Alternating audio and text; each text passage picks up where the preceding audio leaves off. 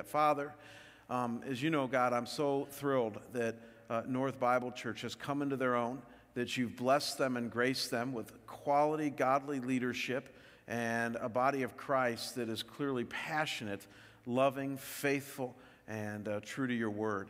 And so, Father, as they have started off so well, God, our humble prayer would be that you would continue to have your hand upon them, bless them, fill them with your Spirit in a unique and special way, and that, God, as you do that, continue to use them.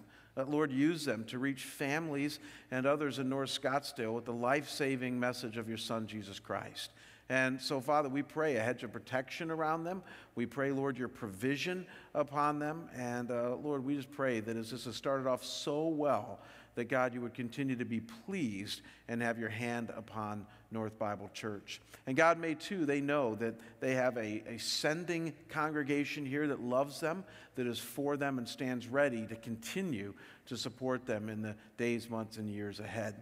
Father, I pray as we turn to your word now, as we're talking, wrapping up this series on grace in the family, that, God, you might speak to our hearts. May your word certainly not return void, but may it do its work in our hearts and minds as we talk about this all-important subject of singleness. And I pray this in Jesus' holy and precious name.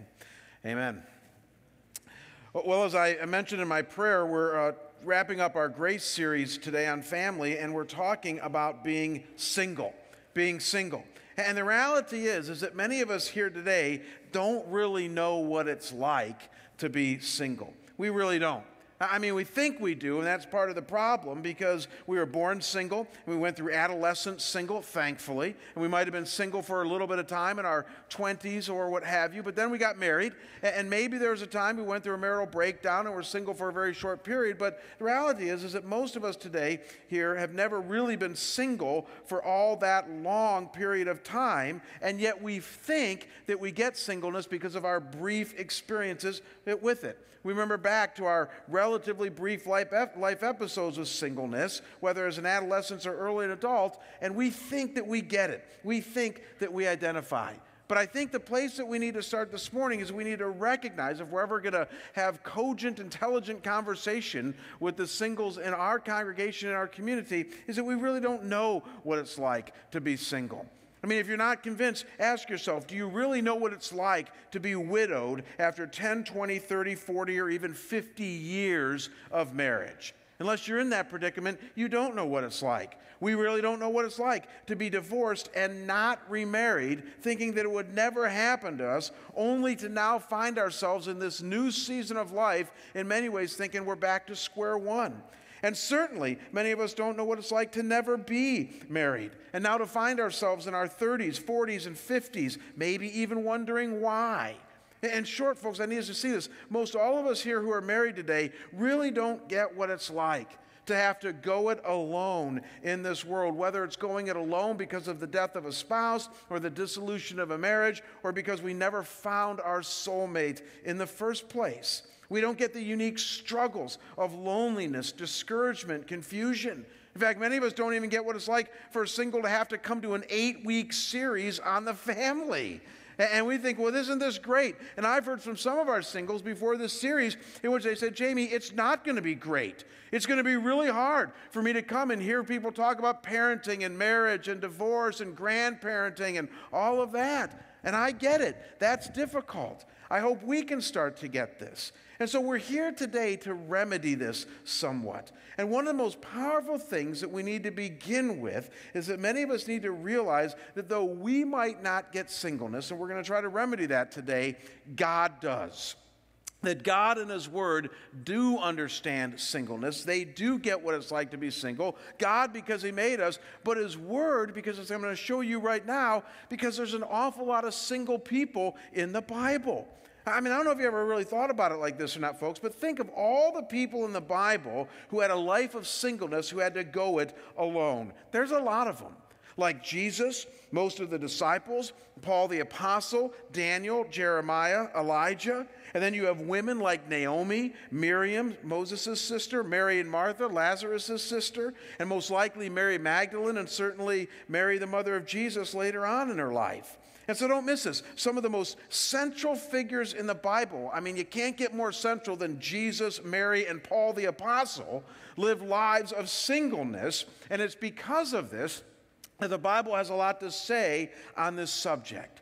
And so here's what I want to do as we wrap up this series on the family today. I want us to spend the remainder of our time this morning doing two things. One, helping us all try to have a deeper and more compassionate understanding of this idea of singleness. I want to do what I call an anatomy of singleness, where I ask and answer a few questions to help us more fully understand what the Bible says when people go it alone.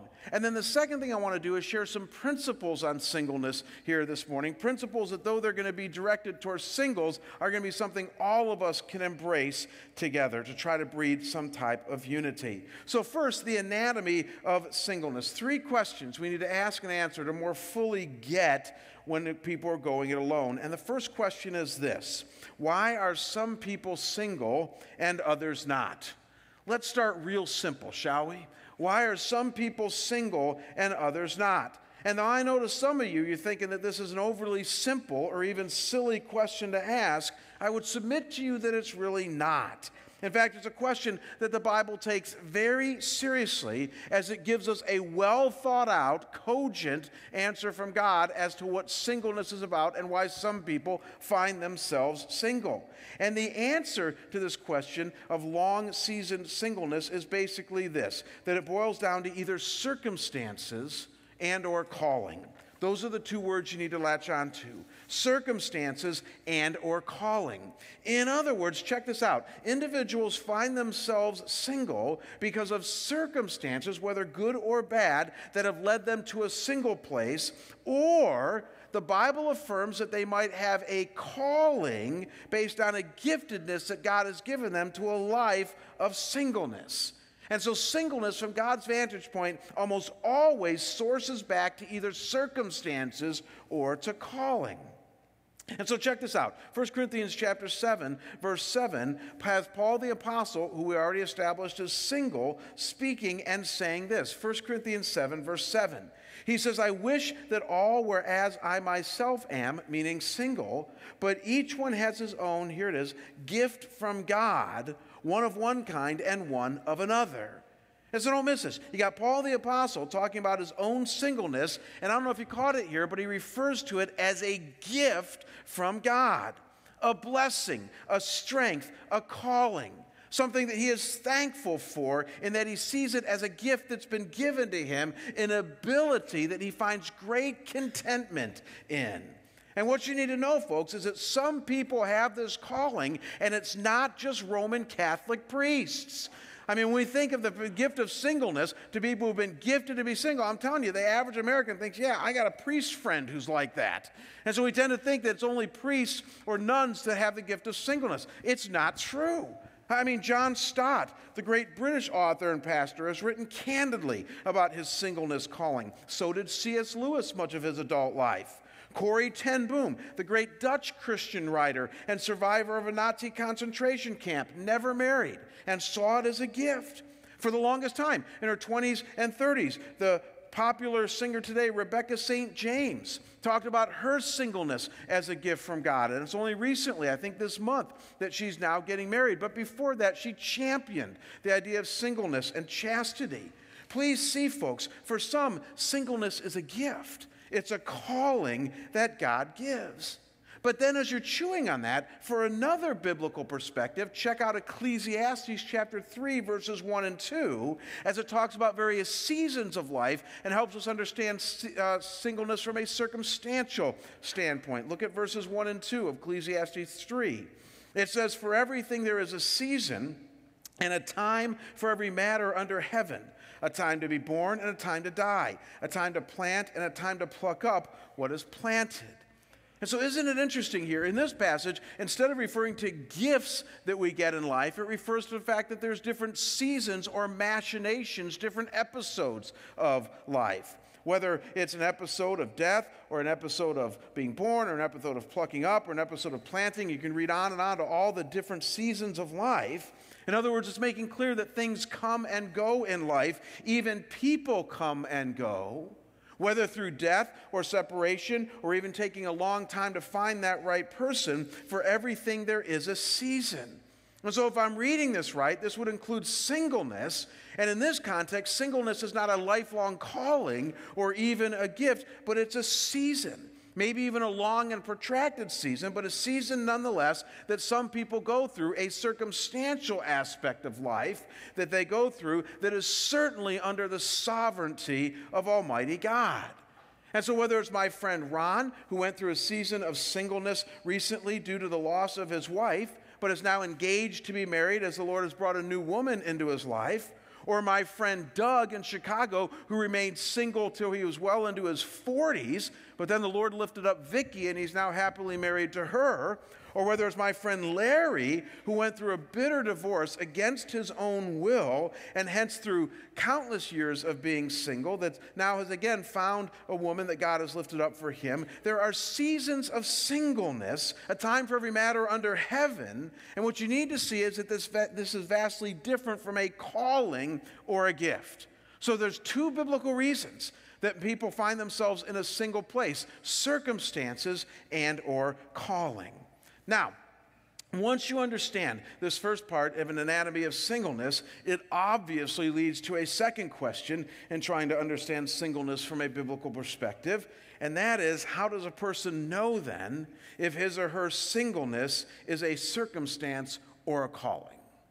That's kind of the $10 question, isn't it? So once you get the circumstance versus calling thing, how do you know if you're a single person, whether you're in a seasonal circumstance of singleness or whether this is a lifelong calling?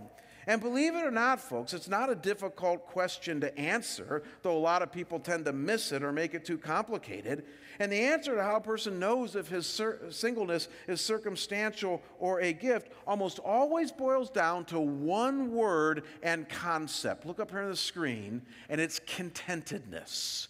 Contentedness. I'm telling you, this is biblical through and through. It almost always boils down to contentedness. In other words, commensurate with a gift or calling to a life of singleness is an eventual contentedness on a relational, spiritual, emotional, even sexual level that God gives with that calling. And the opposite then is also true. That a lack of peace about singleness, along with a corollary desire for marital companionship, is usually a sign that this is circumstantial and not a lifelong calling or a gift. And so check this out. Paul the Apostle goes on to say, right on the coattails of the verse we just looked at in 1 Corinthians 7:7, this in verses 8 through 9, as he's still talking about singleness. He says, "To the unmarried and the widows, I say that it is good for them to remain single as I am. But if they cannot exercise self-control, they should marry, for it is better to marry than to burn with passion." Now, it's interesting, folks. Though this passage here is obviously talking about sexuality when it mentions self-control and burning with passion, thus telling us that sexual contentedness is a barometer for a potential calling to singleness, I believe, however, that when you understand the broader context of contentment in general in the New Testament, that it becomes a grid as well for a single person to understand whether he or she has a calling or a circumstance when it comes to their singleness. So what am I talking about? Look up here on the screen and let me string together some passages on contentment and see if you see what I see here. And talking about life in general, Paul says in 1 Timothy 6:6, "Now there is great gain in godliness with contentment." And then in talking about his life calling to the ministry, look at what he says in Philippians 4:11. He says, "I have learned in whatever situation I am to be content." There's that word again. And then Jesus, in talking about celibacy in Matthew 19, says this. He says, "Let the one who's able to receive this, receive this." The implication being that contentment is core to one's life calling of singleness or not. And so add all this up, folks. What the New Testament seems to make clear is that those who are called to a particular lot in life as they follow God are eventually given a contentment that rides tandem with the calling that God has put on their life. And so contentment becomes not just a byproduct of your calling, but it's a barometer, a marker, if you will, of your calling as well. And I think this applies to singleness as well. That if one is called to a life of God-devoted singleness, if he or she has been gifted in a 1 Corinthians 7:7 sort of way, then it only makes sense that God would eventually give a corresponding contentment that would allow him or her to live out the calling that he or she has received. But in the absence of that contentment, then I would suggest to you that your singleness is circumstantial, that God still has something else for you. And I know what some of you are thinking right now. You're thinking, but Jamie, what if I've been called or gifted with singleness, but I don't really want it? In other words, what if God has called me to a life that I hate? I get that question quite often. I mean, people talk about it in a missionary context. They're like going, oh, please, I don't want to be open to missions because I don't want to go to Africa and float down the Nile. And they just say the same thing about singleness. It's like I don't want to be open to the fact that God might have gifted me to be singleness because I hate that and I don't want a life like that. What do I do then?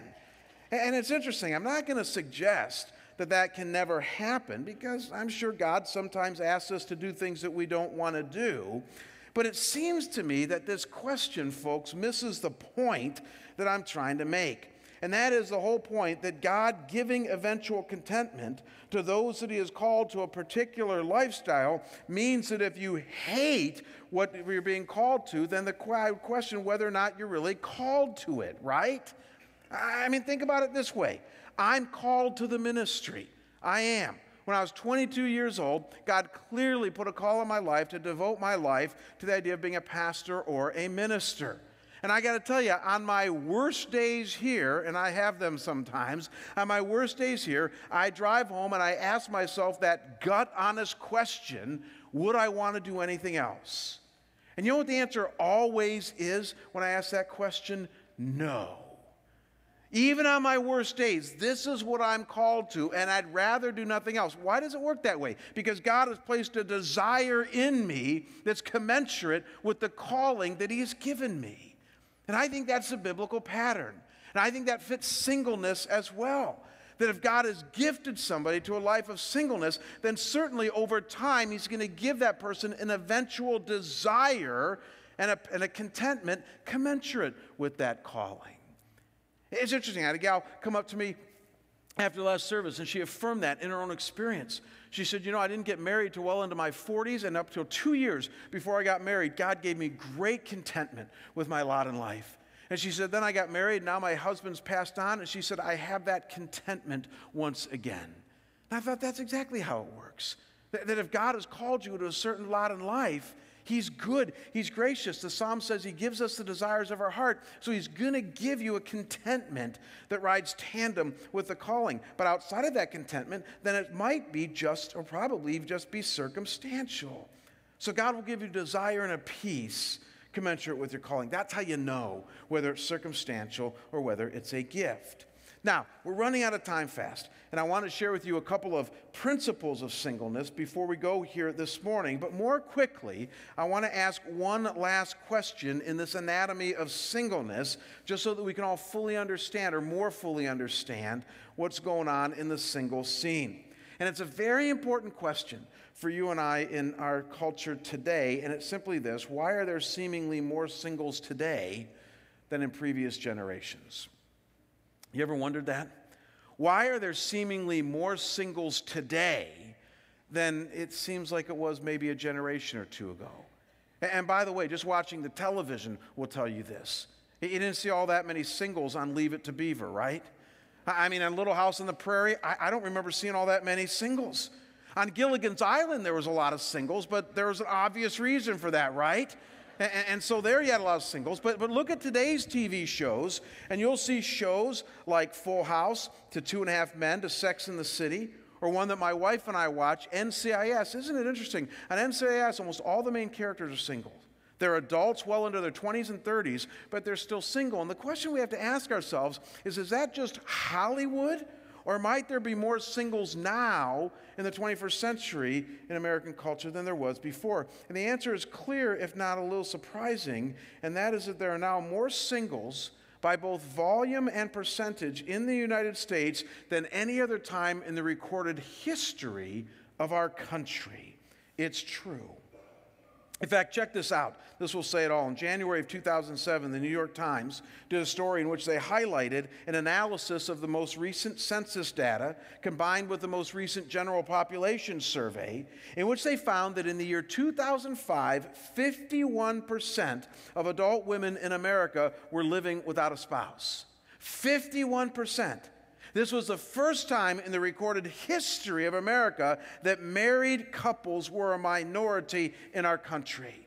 This 51% figure was up from 35% in 1950, which means that only 1 in 3 people were single, women were single in 1950. It was up from 49% in the year 2000. We tipped the scales in the year 2005, and it's a staggering social trend. And you got to ask yourself, why is this happening? What's going on? Look up here on the screen. 3 reasons why this has come about. Everybody agrees on this. First is that people are pushing off getting married to later and later in life. We all know this. Or they're living together before they get married. Second reason is that medical advances have increased life expectancy for all of us, but women still outpace men or outlive men. And so we have a lot more widows now because people are living longer than ever before. And the third reason is that the divorce rate, though it has leveled off, is still very high in our country. Don't ever be fooled by that. And as a result of that, we have a lot of single parents who, when their kids move out, are going to be single once again. And so here's a thought that hit me this week, folks. And that is that when you combine this with the biblical understanding that we just looked at, that distinguishes between calling and circumstances, you realize that we are now in a country in which millions of people are single, not most likely due to a unique calling, but due to life circumstances that are more about their personal choice or just following what culture says about marriage and divorce. Isn't that interesting? Our culture has tipped the scales, and we have a lot of circumstantially single people. You have many of them in your lives. We have many of them in our church. And the key question many of them are asking is, what does God have for me now? And what's next for my life? I mean, I don't think I'm being called to this life. So what is it that God wants from me? What does He want me to do? And I think that's a great question. So more to the point, the question I want us to wrap up with this morning is, what should the response of a single person be today to his or her singleness? What principles can and should a single person live by that will help them follow what God has for them next? And though there'd be some in the church today to be quick to say to those who are circumstantially single, get married, I don't think that that's the right answer to give right out of the chute, not at all. Because as you and I both know, marriage is not something to rush into just because of cultural pressure or because you're getting on in years or even because of loneliness. No, that's going to lead to just more trouble if those are your reasons. I think it's obvious that circumstantially single people want to get married. And by family members and friends just reminding them of that, it just rubs salt in the wound. I think it's actually cruel at the end of the day. They know that.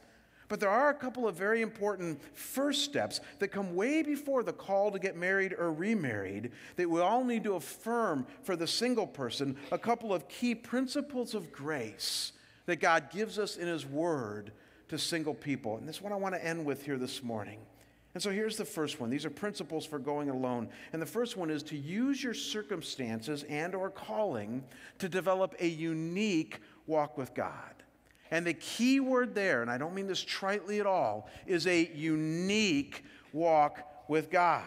And so once again, look at how the quintessential single in the New Testament, Paul the Apostle, would go on to say this in the chapter that we're looking at this morning. Look at 1 Corinthians chapter 7, verses 32 to 35. He's speaking about singleness still, and he says this. He says, I want you to be free from anxieties. The unmarried man is anxious about the things of the Lord, how to please the Lord. But the married man is anxious about worldly things, how to please his wife, and his interests are divided. And the unmarried or betrothed woman is anxious about the things of the Lord, how to be holy in body and spirit. But the married woman is anxious about worldly things, how to please her husband. I say this for your own benefit, not to lay any restraint upon you, but to promote good order and to secure your undivided devotion to the Lord. Now, track what's going on here, folks. It's very interesting what Paul the Apostle does here. He uses that word, you noticed it, anxiety, 5 times in these short 4 verses. 5 times he repeats the word anxiety. And I would suggest to you that he's using it in a dual sense, one positive and one negative. To the single people, or to the married people, he's saying you have anxieties about life in a negative sense because your devotion is divided. You have a spouse to please, you got kids, you got provision and all these other things going on in your life. And so, yeah, you know the Lord and you trust him and you make him first in your life, but let's face it, you got divided interests and you're anxious about that. But then he switch hits with this word and uses it in a different way for single people. He says, you have anxieties only about the Lord. Your main concern or care, I think that's how the NASB translates that word anxiety, concern or care. Your main concern is about how to please God, how to uniquely walk with him. And as he says there at the end, your interests are not divided. And so please see this, folks. Paul's basic point is that singleness is an opportunity to know God in a unique and undistracted way, quite frankly, in a way that married people will never know. I mean, talk about finding grace in singleness. God is saying that singleness is an opportunity to draw close to him, to experience his movement and grace in your life in a way that the rest of us will only salivate after. And all I can tell you, folks, is that I've seen this in action as a pastor so many times that I do begin to salivate after this. When I hear single people talk to me about some of the things that God has done in their lives, even circumstantially single people that are just going through this for a season, I sit there and go, whoa, only God could do that. I don't know if you remember this, but we showed you a video a couple years ago of the head of our security team here at our church, Maddie. And Maddie used to be on the Phoenix Police Department. I think he was a sharpshooter or SWAT or something like that. Don't mess with him. And he's now retired. He retired early. And toward the close to his retirement, his wife, Susan, got cancer and tragically died at a very, very young age. And that was a huge deal, obviously, for Maddie. I mean, Susan was the love of his life. He cared deeply for her. I mean, she's the one who led him to the Lord. But you know, before Susan died, he'd kind of lived what we might call a casual Christian life, maybe like some of you do. He was here every Sunday. He sat in a pew. He sang a few songs. He listened to a good sermon. But then it was kind of on with his own life at that time, kind of doing his own thing. And one of the things that he shared with us in this video is that as tragic as the loss of his wife was and is, that the Lord surprised him during the loss of his wife, Susan, by moving in his life and calling him closer to himself in a way that Maddie never thought possible. I mean, he said during that time of very lonely, circumstantial singleness that Maddie is still in, he said God ignited his spiritual life in a way that he never thought could happen. And folks, if I had a dime for every time I heard a story like that, I'd be a rich man. In fact, I had 2 or 3 people just come up to me after the last service alone saying, Jamie, I could tell you the same story of how God ignited my singleness in a unique way to draw me closer to himself. It's fascinating, the book of Hosea, when Israel was going through a very single time in their life because of their own sin and straying from God, he gives them this great hopeful promise. Just listen to these words, Hosea 2, 19 and 20. And if this doesn't move you, I got nothing else. God says, I will betroth you to me forever. I will betroth you to me in righteousness and in justice and steadfast love and in mercy. I will betroth you to me in faithfulness, and you shall know the Lord. Talk about grace. God wants to use lonely times in our lives, even a calling like singleness in our lives, to draw us closer to himself. Single, draw close to him. You'll be glad that you did. Now, we got just a few minutes left, and there's a second principle from God's word that it gives as well. And I got to tell you, I almost didn't want to share this principle because I know the backlash that this creates among some singles here, and we'll talk about it right now, but let me throw the principle out, and then you can kill me later. The principle is this, and that is single, you need to lean richly on the body of Christ. You need to lean richly on the body of Christ. Now, why am I afraid to give that? I have said this publicly before in the past that singles need to draw close to the body of Christ, and I've heard once, I've heard 1,000 times this response: you got to be kidding me, Jamie. Lean richly on the body of Christ? I mean, I feel out of place with all these married people as it is.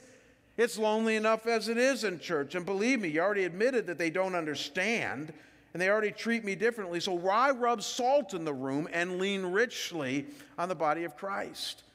And folks, I got to tell you, when I hear single people say that to me, it's one of the few times that I'm speechless, because I tend to agree with them.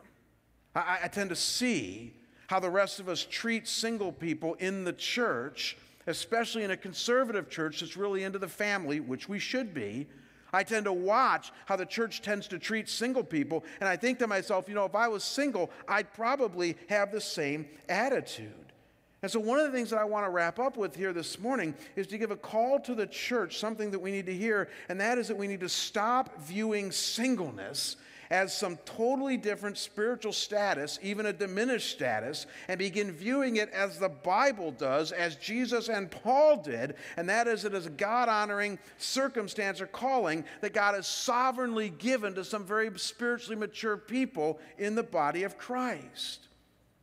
If you don't believe me, listen to how Lori Smith, author of the book The Single Truth, challenging the misconceptions of singleness with God's consuming truth, says it. This is great.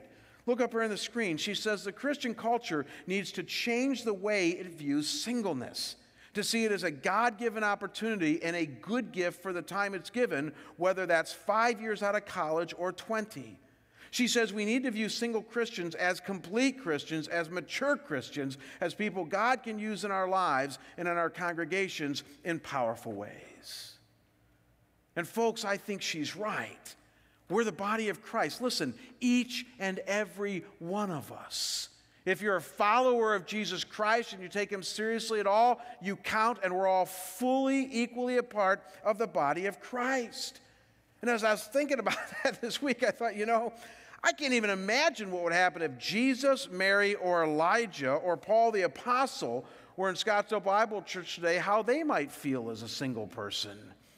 I mean, can you imagine how some of us might treat Paul the Apostle? You know, he's kind of single and it's a life calling, and, you know, what's wrong with him? That's kind of weird. And if I know Paul the Apostle and you get to know him through his 13 letters he's written, my guess is he'd have some words to say to you if you treated him like that.